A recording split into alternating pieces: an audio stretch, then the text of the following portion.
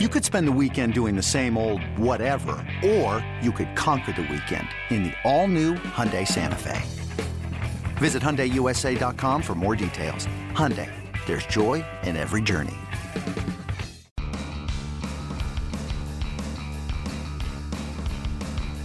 You're listening to MLB.com Extras, brought to you by MLB.tv. It's baseball everywhere. Matt Waymeyer joined by Adam Berry this week. Adam, the MLB.com Pirates reporter. We thank him for his time. Adam, welcome aboard. And what we're going to do today is just kind of take a more lighthearted approach to spring training and talk about some of the more anecdotal and behind-the-scenes stuff that fans may not be privy to during the course of spring training. And Adam, let's start here. It seems like every year there's a minor leaguer in camp who is not on the radar, maybe not a top prospect, and before you know it, 3 games are in the books, 4 games, the guy's 8 for 10, he's got 2 home runs, he's stealing bases left and right, and clearly he's going to be the next Bryce Harper or Mike Trout or the next Hall of Famer. So there seems like there's a guy like that in every camp, every season. Who is that guy right now for the Pirates?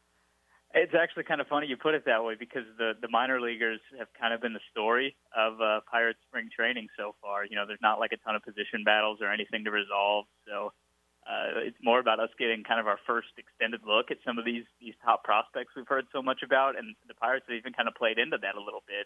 Clint Hurdle said the other day it's the best group of prospects he's seen in his time with the Pirates. So, I mean, really take your pick. It could be, the guys that Tyler Glasnow, Jameson Taillon, Josh Bell, guys like, or Reese McGuire, the catcher, or it could be, sort of the next tier below that I think are sort of turning some heads right now. Guys like Alan Hansen, who actually has a shot to make the team, or the couple of pitchers who are sort of slated for AAA or AA, guys like Chad Kuhl, Stephen Brault, and Trevor Williams, guys that maybe the casual fan hasn't quite heard of, but they're getting a little more attention this spring.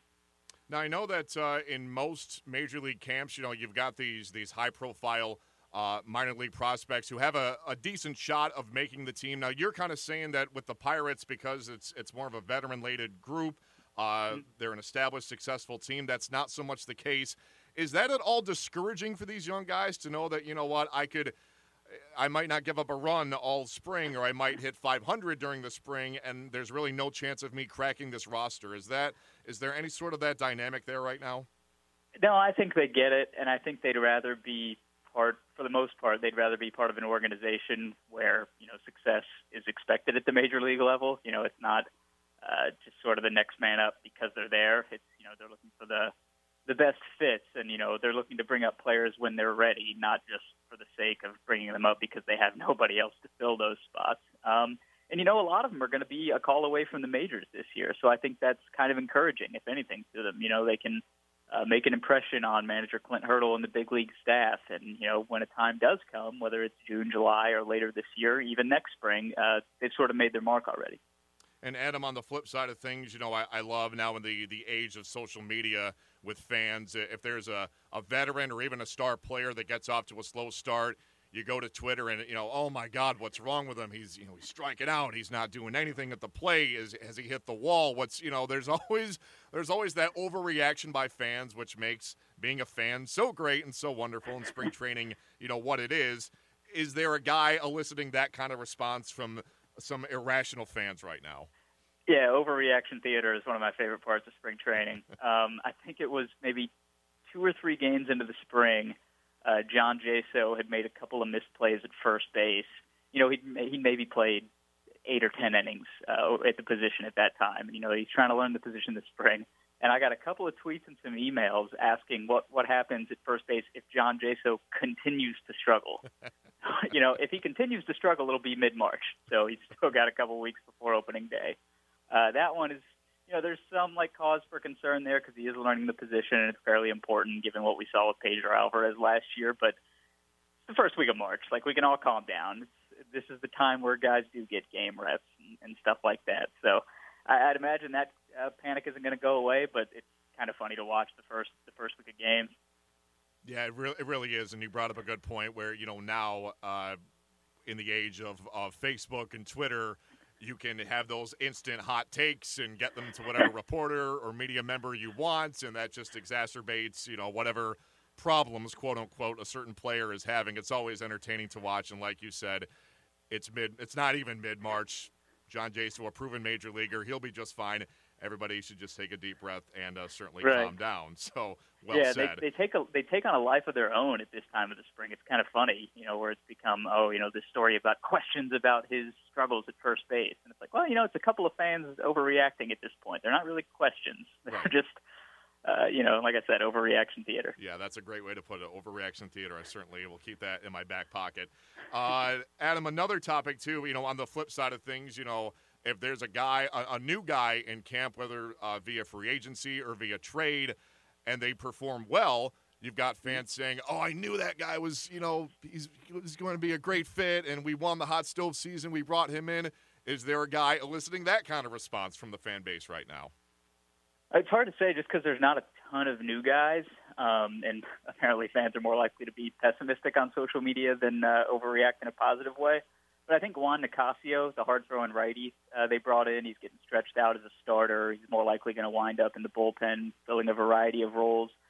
People are kind of liking what they see out of him so far. It's a guy who pitched pretty well out of the Dodgers bullpen last year, could fill a ton of different roles. He's looked pretty good. John Jaso, on the other side of the coin, has looked pretty good at the plate, more or less as advertised.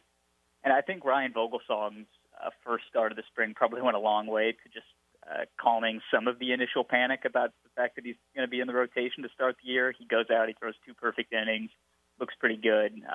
Personally, I'm kind of high on Ryan Vogelsong this year, at least what he can do in the first half, maybe throughout the season even. But I think that was probably a good first impression, or first re-impression, I guess, for Ryan Vogelsong. Yeah, second tour of duty with the team, and a guy that's got a proven track record. He could be a very solid mid-rotation guy for this Pirates team in 2016. We'll certainly see how that develops. And, Adam, my favorite question of the list that we're kind of going down, I've gotten some very interesting responses from your NL Central cohorts for MLB.com. What, in your eyes, right now in Pirates camp has been the biggest spring training bromance? Oh, I love that question, and I wish I had a better answer. It's a really tight clubhouse overall, so it's not like guys pairing off. It's not quite like A.J. Burnett and Jeff Locke last year, right, or Archimedes Caminero and Radames Lees last year. Those were true bromances, in my opinion. So maybe this year, a little bit off the board. Maybe guys like Gifton Gope and Josh Bell. Their prospects probably going to be at AAA again this year. They're pretty tough to separate. They've come up through the minor league system together. Gift is a really outgoing guy. I think their sort of interactions are pretty funny. And another interesting one, actually, is Francisco Cervelli and Manny Sanguillen, the former Pirates catcher who's in camp as a guest instructor. One of my favorite things early on in the first couple weeks over at Pirate City was to watch, after Cervelli would catch some bullpens, he would just go sit next to Sanguillen, and they would just sit there, share stories together, watch other pitchers and catchers in the bullpen, just laugh and smile. That, to me, is one of the neatest little pairings that I've actually seen in spring training.